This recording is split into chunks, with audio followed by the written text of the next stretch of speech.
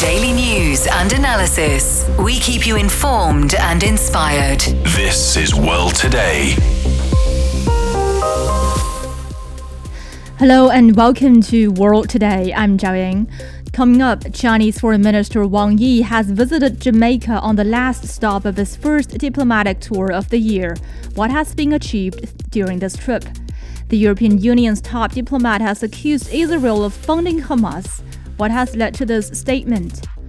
Florida Governor Ron DeSantis has dropped out of the 2024 presidential race and endorsed Donald Trump. How will this affect the New Hampshire primary? Chinese Foreign Minister Wang Yi says China will support Jamaica's efforts to play a bigger role in world affairs. Wang Yi made the remarks while meeting with Jamaican Prime Minister Andrew Holness in Kingston. Wang Yi said China looks forward to strengthening the alignment of development strategies with Jamaica. This includes expanding cooperation and maintaining close people-to-people exchanges. Holness hailed China for supporting Jamaica's economic development and improving people's livelihood. He said Jamaica will continue to firmly adhere to the One China policy. Alastair Baverstock reports. Chinese Foreign Minister Wang Yi was received on Saturday morning by Jamaican Prime Minister Andrew Holness. We are honored to celebrate 51 years of diplomatic relationship between our two countries, and we are very proud that Jamaica was the first country in the English-speaking Caribbean to recognize the One China policy. Following his meeting with the Prime Minister, it was on to Jamaica's Foreign Ministry, where the two countries' top diplomats held a more in-depth discussion on bilateral cooperation. In particular, Jamaica's Foreign Minister Kamina Johnson-Smith expressed her thanks for China's solidarity during the height of the COVID-19 pandemic, when tourism, a major economic driver to this Caribbean island, dropped off almost entirely. Once more, on behalf of the people and government of Jamaica, for the sincere appreciation for the unwavering commitment of China to the continued development of Jamaica and explore ways to deepen the already strong relationship. At a meeting held in a foreign ministry building built by Chinese engineers, Minister Wang Yi was complimentary to the government of one of its most valued partners in the Caribbean region. He told his Jamaican counterpart of his belief that the brand new building on Kingston's seafront has become a symbol of China-Jamaican relations, and that inside its walls the two countries would continue to face new challenges and create new opportunities together. For Jamaica's Chinese community, they see the diplomatic visit as an opportunity for this developing Caribbean nation to learn the lessons its Asian partner can teach. What we need to do in Jamaica is to try to emulate the development strategy that was adopted by China. It's about peaceful development and also to create win-win relationship to realize that dream. Following more than 50 years of diplomatic relations and 5 years of strategic partnership, China and Jamaica have set the tone with this diplomatic visit for their relations going forward into 2024 and beyond. That is Alastair Baverstock reporting. Jamaica is the last stop of Foreign Minister Wang Yi's first diplomatic tour of this year. The tour also included 4 African countries and Brazil. For more, we are now joined by Jiang Shixue, Distinguished Professor at the College of International Relations at Sichuan International Studies University. What do you make of the significance of Foreign Minister Wang Yi's visit to the 2 Latin American countries following his trip to Africa? Normally, Chinese foreign minister would go to Africa in the beginning of each new year.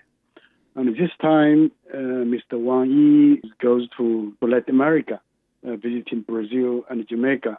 And it's also the first trip to Latin America in the beginning of the new year. That's very important. It also means that Latin America is important in China's foreign policy. Yes, and during his meeting with Jamaican Prime Minister Andrew Holness, Wang Yi says China looks forward to strengthening the alignment of development strategies with Jamaica. So what specific areas do you see potential for cooperation in? Well, China is very big and Jamaica is very small. But still, I believe that there are some kind of important areas of cooperation between the two sides. Jamaica's economy is not well developed.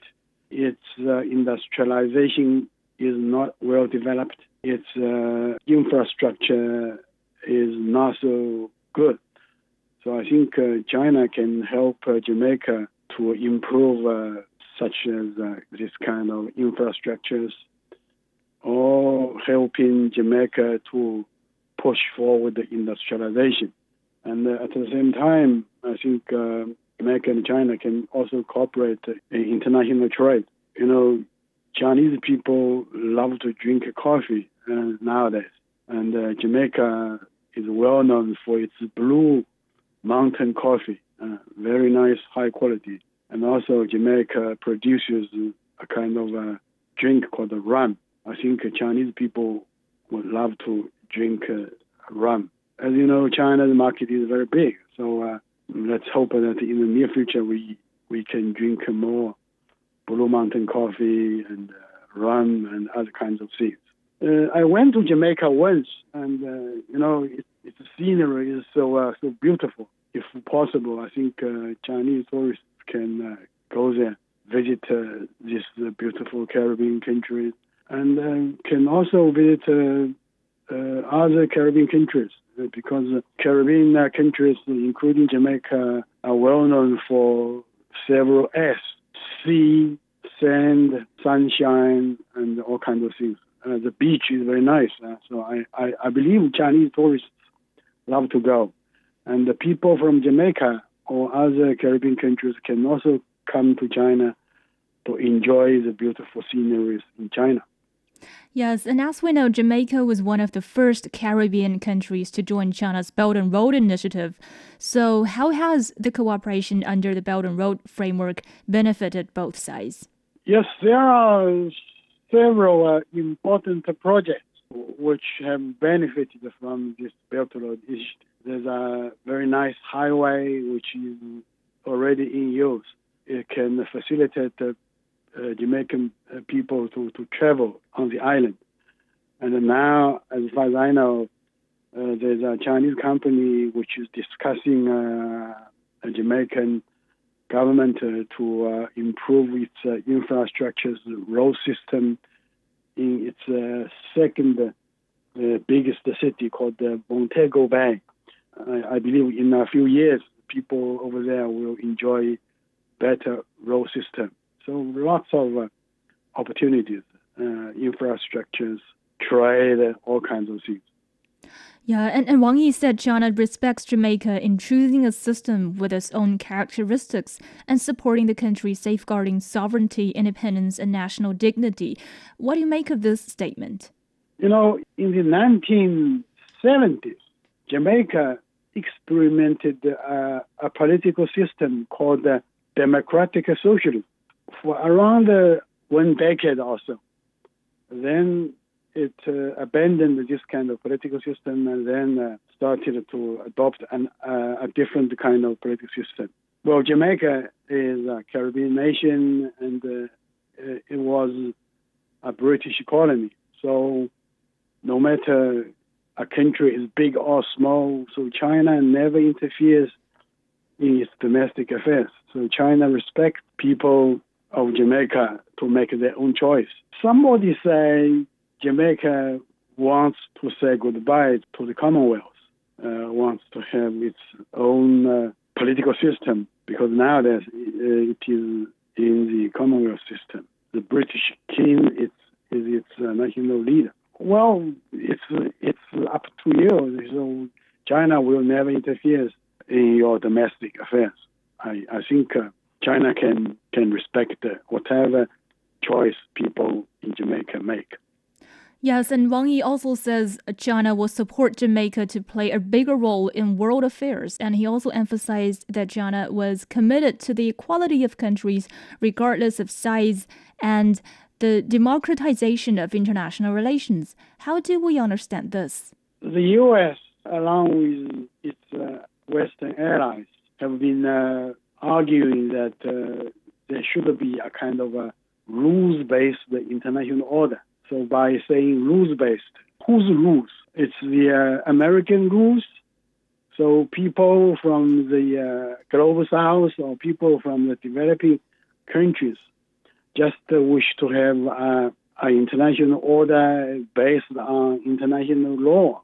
Okay. So I think China and Jamaica or other Caribbean countries can cooperate to build a new international order based on international laws. Okay.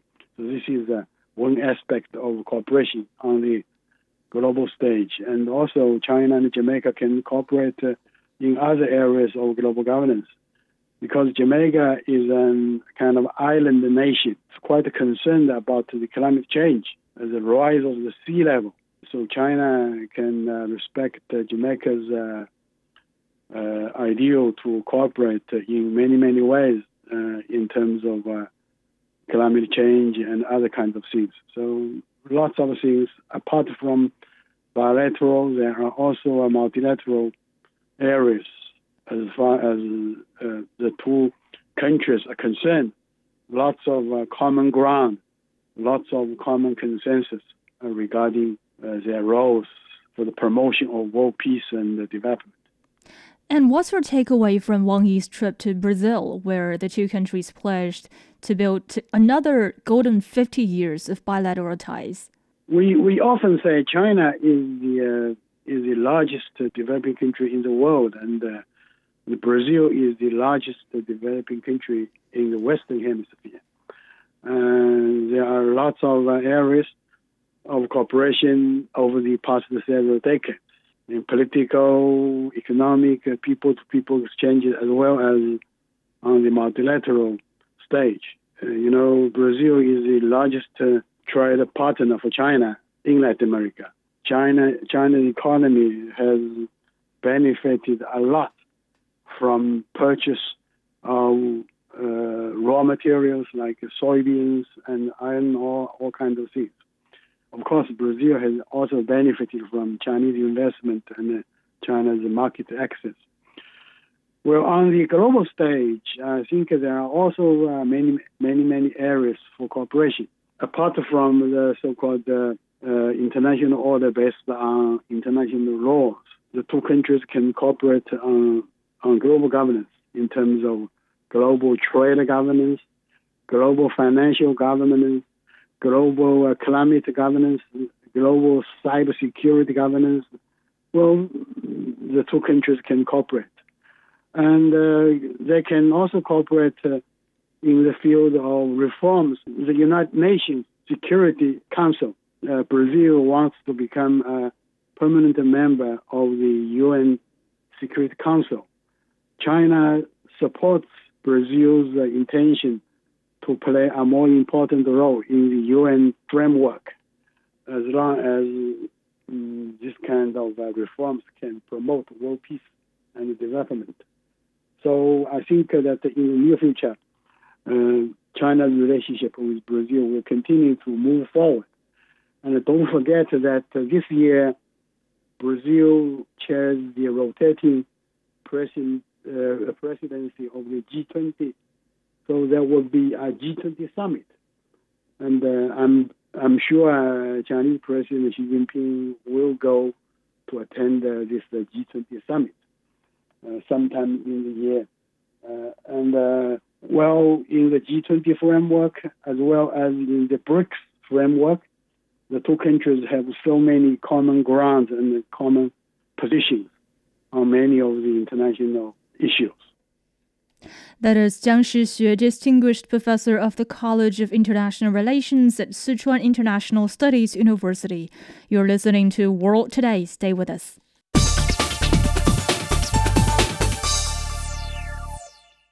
You're listening to World Today. I'm Zhao Ying. EU Foreign Policy Chief Joseph Borrell has accused Israel of financing Hamas. His remarks contradict Israeli Prime Minister Benjamin Netanyahu, who has denied the allegations. Opponents of the Israeli government have accused Netanyahu of boosting Gaza ruler Hamas for years. The accusers, including some global media, have also claimed Netanyahu's government allowed Qatari financing of Gaza. Borrell added that the only peaceful solution to the conflict includes the creation of a Palestinian state. For more, we are now joined on the line by Kamal Makili Aliyev, affiliated researcher at Raoul Wallenberg Institute of Human Rights and Humanitarian Law in Sweden. Thanks for joining us. Thank you for having me. So what do you make of Joseph Borrell's accusation that Israel has financed the creation of Hamas? Is there any evidence supporting that argument? Well, that accusation is not new. It has been walking around the political circles globally, actually, and in the global media for a very long time now. The arguments are supported by indirect evidence only. Of course, there is no direct evidence that have been released or somehow got public of the policies that Netanyahu have supported during his tenure as Prime Minister of Israel, during all his tenures, that were directed after the Israel left Gaza district, that Israel was financing Hamas indirectly and its operations to take over the responsibilities as the authority in Gaza in order to make a rift between the political leadership of Palestinians in the West Bank and the Gaza Strip.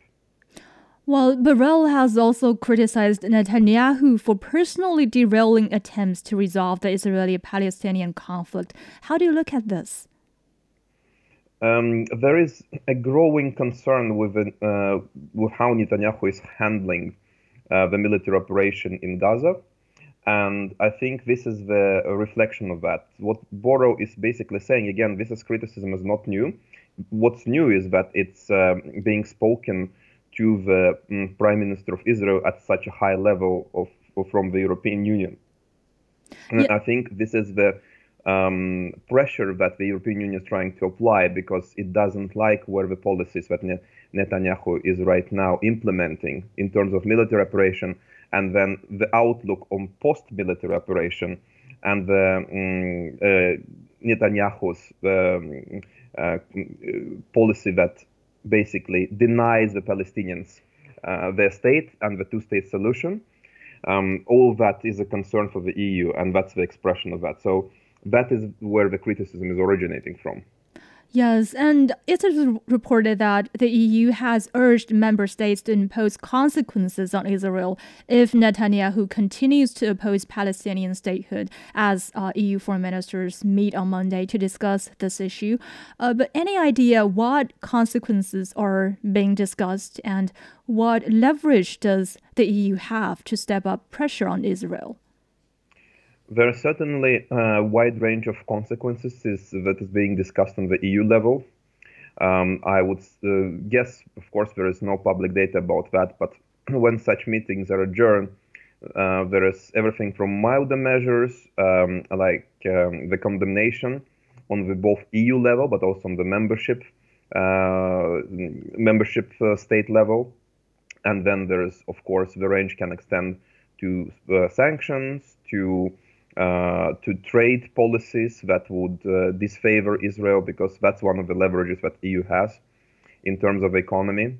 And Israel is very connected in its trade partnerships, not only with the United States, but with EU as well. So there's also energy sector questions that can be raised, and the policies of the Mediterranean, because there are a lot of EU states that are Mediterranean states and can influence the Israel's decisions economically. So there are a lot of that kind of discussions around what the EU can concretely do. But mostly it's, of course, the questions of lowering the state of relations and maybe economic sanctions in the longer term. Okay, but with the rising civilian death toll from the conflict in Gaza, how does the EU view this role in promoting long-term peace in the region? I think what the EU is trying to do right now is to support the United States policy towards the resolution towards the resolution of the conflict. And that means that the EU is going to be aligning its role with that of the United States, because the United States' presence in the conflict resolution has much longer history, and it's also much more involved. So in this sense, the EU is going to be playing like this more secondary role in applying the secondary pressure on Israel to accept a two-state solution and to decrease the military toll on civilian population in Gaza. So those two lines are going to be intersected there. But what the EU is also going to be doing is probably providing some kind of incentives to both sides to arrive to the two-state solutions. In this sense, supporting economically the restoration of Gaza, and at the same time maybe wiggling the economic carrot to the Israel in terms of a positive sentiment. Well, Netanyahu has reiterated his stance on maintaining security control over the entire area west of Jordan River after a call with U.S. President Joe Biden. So what do you make of the role of the United States in influencing Israel's position? I'm sure that the U.S. is right now going to be struggling with applying pressure to Benjamin Netanyahu policies. I think the United States is right now trying to de-escalate the situation as much as possible, because it's not interested in the situation getting out of control or the Middle East turning into the theater of a regional war. And that is the long-term plan for the United States, not to let this escalate out of proportion and to contain the conflict as much as possible. Why is that? It's because right now, the United States is trying to strategically bounce back in terms of economy and lower the inflation pressure, and the war in the Middle East is just going to increase the economical risks. And for the United States, that is the bad scenario simply. But what is happening right now is with all the sides, so to say, and even the non-state groups being actively opposed to the United States and its agenda, also supporting Palestine. Yes, thank you, Mr. Kamal Makeli Aliyev. You're listening to World Today. Stay with us. You're listening to World Today. I'm Zhao Ying. In the United States, Ron DeSantis has suspended his campaign for president, endorsing Donald Trump as the Republican nominee for the White House. The Florida governor announced his decision in a social media video on Sunday, suggesting he didn't have a clear path to victory. His departure from the race comes 2 days before the New Hampshire primary, which will now be a clear two-person race between Donald Trump and Nikki Haley. Haley finished in a disappointing third place in the Iowa caucuses last week, narrowly edged out by DeSantis. She is betting on a coalition of more moderate Republicans and independent voters to beat Donald Trump in New Hampshire. Joining us now in the studio is my colleague Ding Hun. Thanks for joining us. Hey, Zhao Ying. So, what do you think, in the eyes of DeSantis, he didn't have a clear path to victory? Well, in Iowa, he was some 30 percentage points behind Donald Trump. And also, if he was to participate in this upcoming New Hampshire primary, he would, according to opinion polls, face a likely blowout by both Trump and Nikki Haley. Iowa was supposed to be a make-or-break place for DeSantis because his campaign has invested heavily there.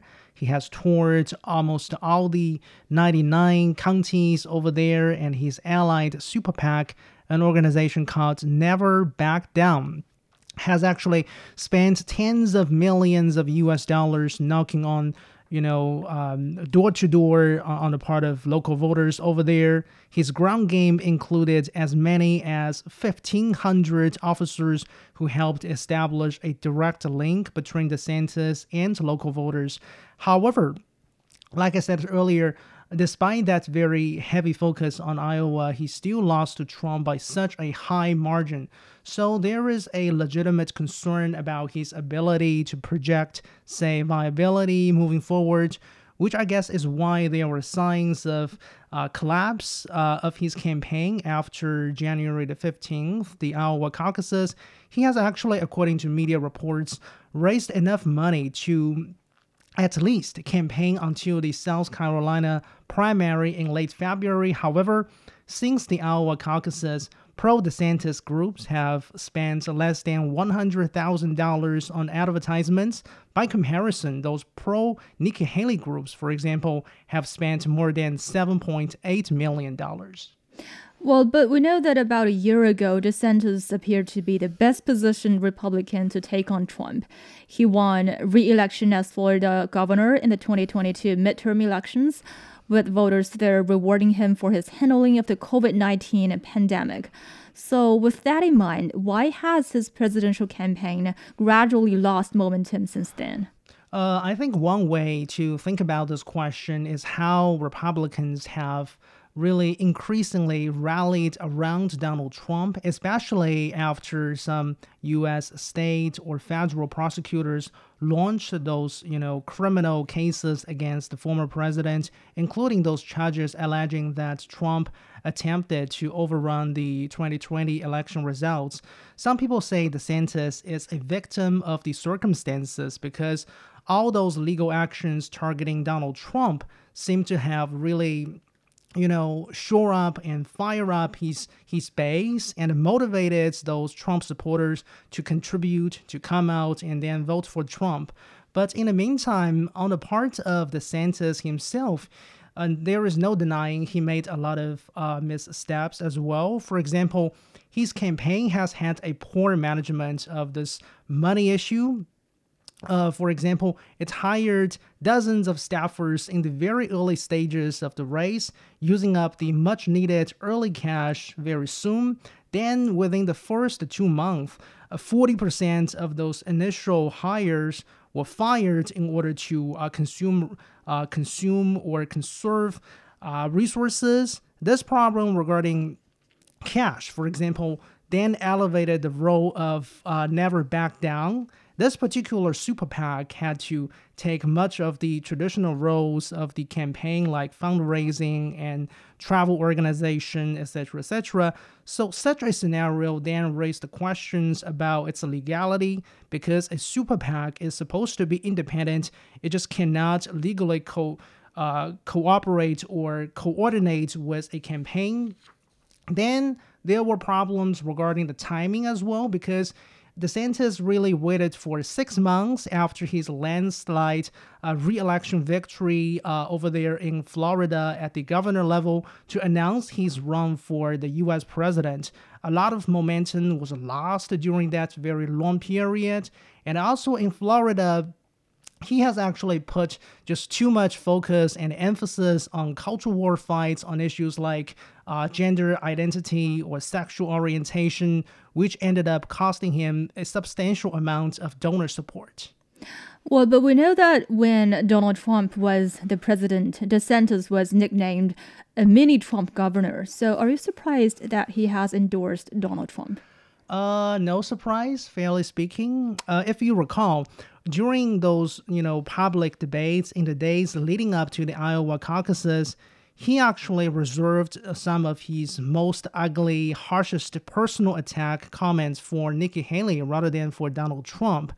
Of course, he has accused Trump of failing to deliver on his 2016 or 2020 campaign promises, like failure of building a wall along the southern border with Mexico.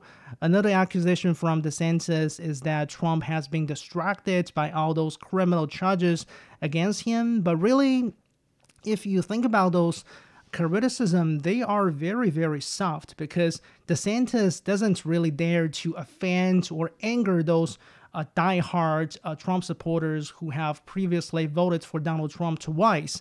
Of course, one thing people are watching right now is whether he will serve Donald Trump's running mate if he is offered by Donald Trump this access to this opportunity.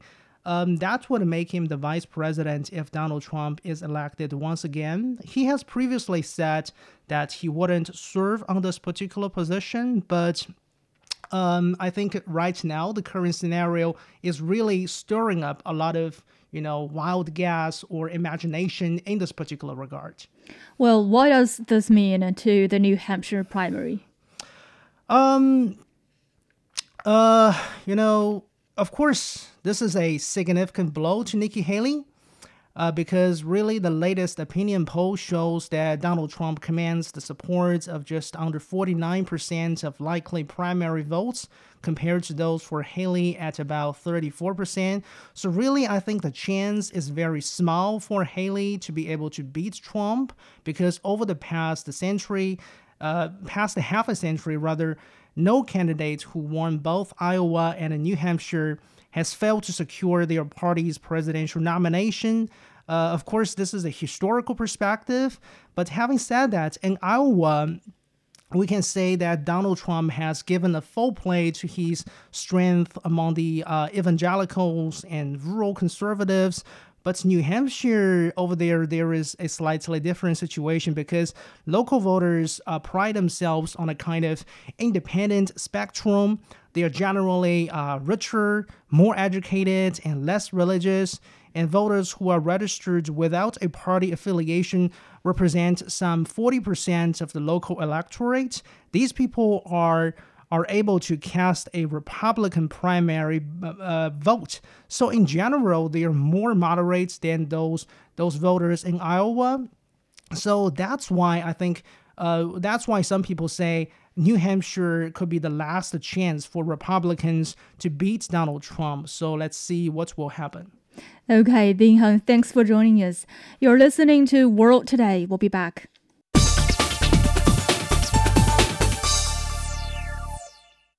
This is World Today. I'm Zhao Yang. U.S. lawmakers have banned the Defense Department from buying batteries made by China's biggest manufacturers. The rule is part of the latest National Defense Authorization Act passed in December. It will prevent purchases from 6 Chinese companies, including CATL and BYD, starting from October 2027. The measure doesn't extend to commercial purchases. For more, we are now joined on the line by Andy Mock, tech analyst and senior research fellow at the Center for China and Globalization. Andy, thanks for joining us. Great to be with you. So, what do you think is behind this decision to prevent the Defense Department from purchasing batteries from certain Chinese companies? Do you think this is solely a national security concern, or are there broader economic and geopolitical motivations at play?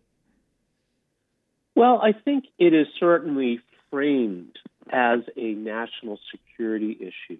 But I think the reality is that this is inexpensive political signaling by members of Congress, meaning that they get the benefit of sounding tough on China with no real cost to themselves in the short term. And I think the intention is to gain some visibility, gain some recognition that can help with elections. And we have to remember that members of Congress are never stop running for office because they are on 2-year terms. And it's not only fighting for votes, but perhaps more importantly, fighting for money. So keeping in the public eye, being able to say, here's what I've accomplished, even though the accomplishment is making a negative statement about China, can be politically valuable. But I think the problem here, though, is that this could have very real repercussions on the ability of the armed forces in the United States to operate effectively. But to what extent is this ban a practical measure versus a symbolic gesture? And how does that fit into the broader effort to decouple from China? Well, that's the whole point, right? So, again, it's inexpensive political signaling, but it might have a very real economic impact because this industry is very dependent on economies of scale, meaning the more you produce, the cheaper per unit the product is. There are also gains from specialization, so that if you have more, if you sell more, you manufacture more, you become better at it. So not only do you deliver at a lower cost, but you also deliver at a higher quality. So again, what can be the practical impact of this is this may actually undermine the operational readiness of the U.S. armed forces. Okay. Actually, among the top 10 battery suppliers globally, only 3 are non-Chinese. So how does this reality impact the Defense Department's ability to diversify its sources and mitigate dependence on Chinese manufacturers? Right. So again, the devil's in the details. But one question, of course, one can ask is, can these other suppliers deliver the quantity necessary? Can they deliver at similar prices? And it certainly seems possible that they would be more expensive, again, because the larger players have cost advantages. And then we also then have to consider the impact on potential disruption on changing inputs, batteries in this instance, that this potentially could cause disruption as well. So there's lots of question marks, I think. Well, it is said that the measure does not extend to commercial purchases. But do you think this could potentially impact the commercial electric industry as well, given the prominent role of Chinese battery companies? Well, it certainly is possible as well, because again, this is political signaling. And the signal that I think very reasonably would be drawn by the Chinese companies here is that they are not welcome in the United States. So certainly, that's not a positive. So we have to wait and see, I would say. Mm-hmm. But to what extent do you think these Chinese battery manufacturers will be affected by this ban? Well, hard to say because, again, what I think we've also seen is that workarounds are always possible. We have to look at how these regulations are actually drafted, how they are implemented. And we've certainly seen instances where, despite the stated intention of certain entities in the United States to, quote-unquote, decouple from China, they've discovered in practice that it actually is not possible. One of the most relevant examples of this is Raytheon, which is one of the major defense contractors in the United States. Their CEO last year said that they cannot decouple from China. They have thousands of suppliers, which sounds very ironic.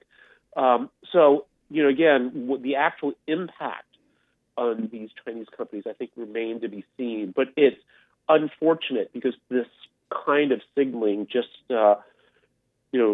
undermines the sentiment, which, on the one hand, we know that the Biden administration is looking to stabilize and even improve ties with China. So this also, in a way, undercuts this effort as well. Okay, but what signal does it send to other countries, especially those U.S. allies? Will more countries follow suit, or will more countries be forced to follow suit?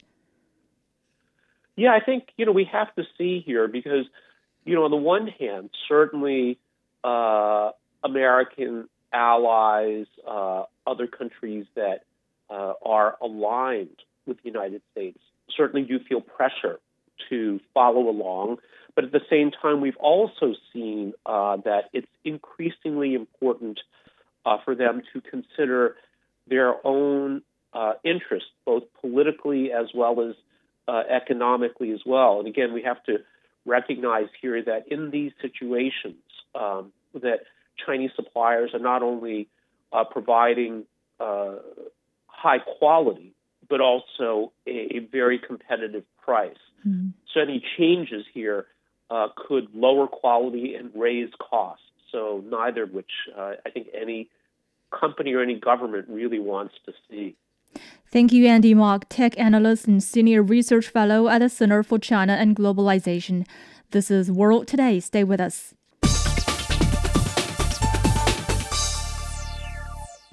China's Ministry of Industry and Information Technology says industrial output grew 4.6% year-on-year in 2023, and China has retained its position as the world's biggest manufacturer for the 14th consecutive year. Official data shows the electric machinery and vehicle manufacturing industry recorded double-digit growth last year.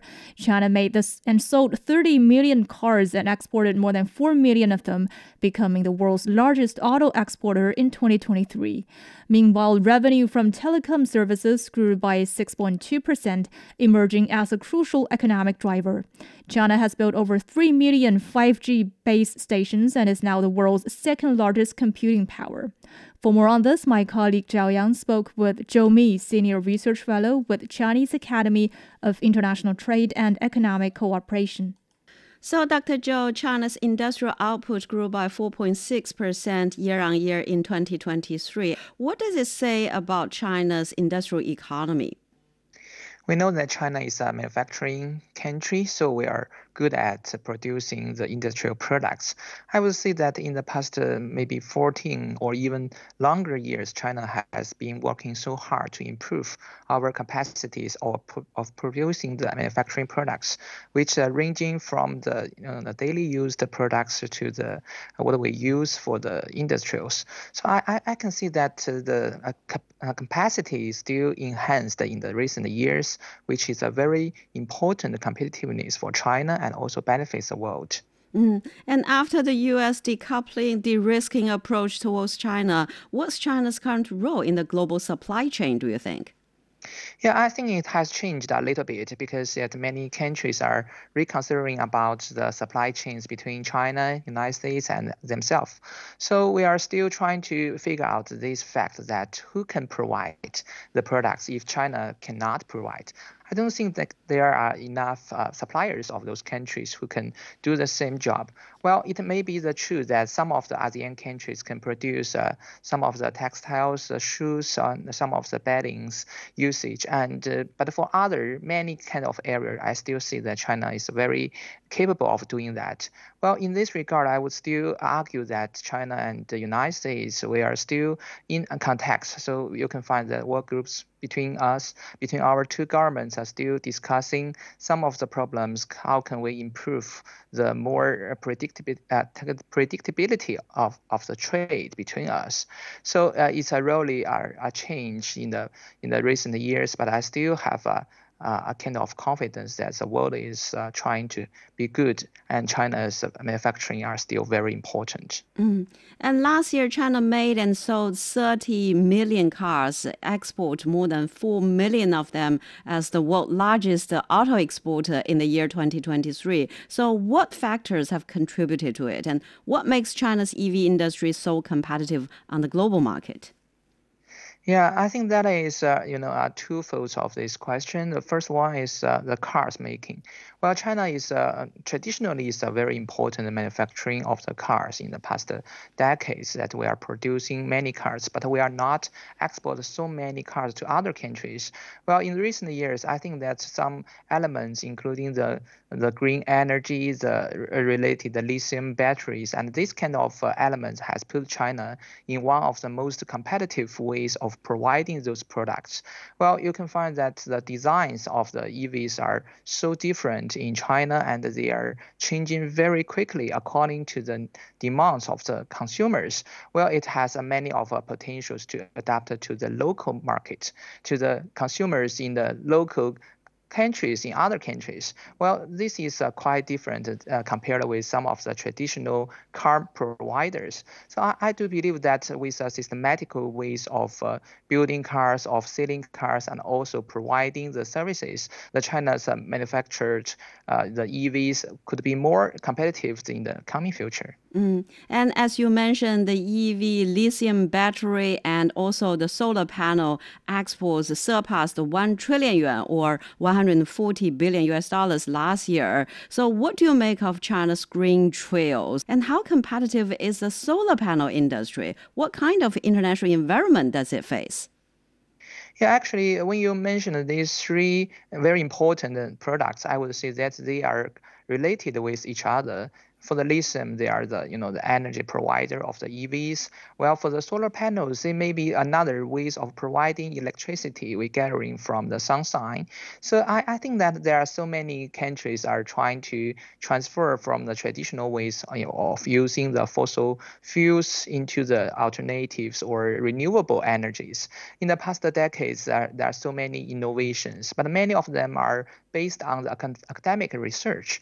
While China has produced a little bit more opportunities for those innovations into the practices, so it can be used in our daily lives, which is very important for so many countries because not every country can do that. So we have used our manufacturing abilities and the logistics and also large scale of the market to trying to combine those elements together to providing one-way solutions for all of these the transfer to the new energy. I think that's the world needs that. And after we have made so many promises by all the governments, I mean, all the governments are trying to figure out the path to lead to their promises, and that is by the trade, and even in the future by the investment from Chinese enterprises. They can try to contribute to the change to the new energy. And telecom service revenue grew by 6.2% last year, emerging as a crucial economic driver. China has established over 3 million 5G base stations and is now ranked as the world's second largest computing power. And China has companies like Huawei. So how could this help China's economic transition and sustain that growth momentum? Yeah, I think that one of the solutions for China's own market is trying to have a better connections in China, the wireless connections. And the 5G stations and those kind of applications are providing us of the better interactions between the new energy vehicles on the road and also for the better connections in the factories. So I think that for the Internet of Things, the IoTs can provide us with more possibilities. We can do that things from distantly. I believe that this is a kind of reality we want to reach to improve the efficiency of the digital trade and the digital economy. Well, it is not so easy to expand to the world because there are still many arguments from some countries like the United States. They are arguing that there are some of the not so safety of using those equipment. But I don't think that without enough market integration, without enough applications, that one technology can be even better used. So in this world, we are facing many challenges. While the digital transformation will be definitely one of the very important momentum, and that is helpful for us to reduce, the disinformation or actual cost of using that. The digital economy the era is coming, so we have to be better prepared to the future for some kind of risks that maybe we cannot tackle with enough applications. And for foreign investment last year, despite the overall decrease in FDI, there was a significant increase of nearly 40% in the number of newly established foreign invested enterprises. So could you tell us more about that?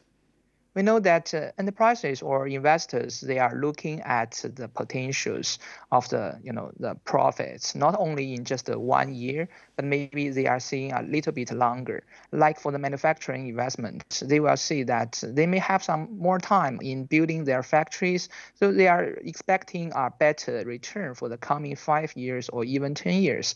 Well, China is such a promising market that many companies see there are so many opportunities because the Chinese government is not only trying to stay there and waiting for everything to happen naturally, they are creating more support to open the market, to improve the infrastructure environment, to make the policies even more preferential, to trying to use the international collaboration on the governance, on the trade and investment agreements. So I think that is brought a lot of confidence to the enterprises. So many foreign investors come here to China, not only from the Western countries, but also from many developing countries and emerging economies. They are hoping that they can benefit a lot by investing here, but they are still more expected about the the relation between China and their own countries. So with the investment, the trade relation will be enhanced, and that is kind of a very important thing in such an uncertain world with so many challenges. That's Zhou Mi, Senior Research Fellow with Chinese Academy of International Trade and Economic Cooperation, speaking with Zhao Yang. And that's all the time we have for this edition of World Today. I'm Zhao Ying. Thank you so much for listening. See you next time.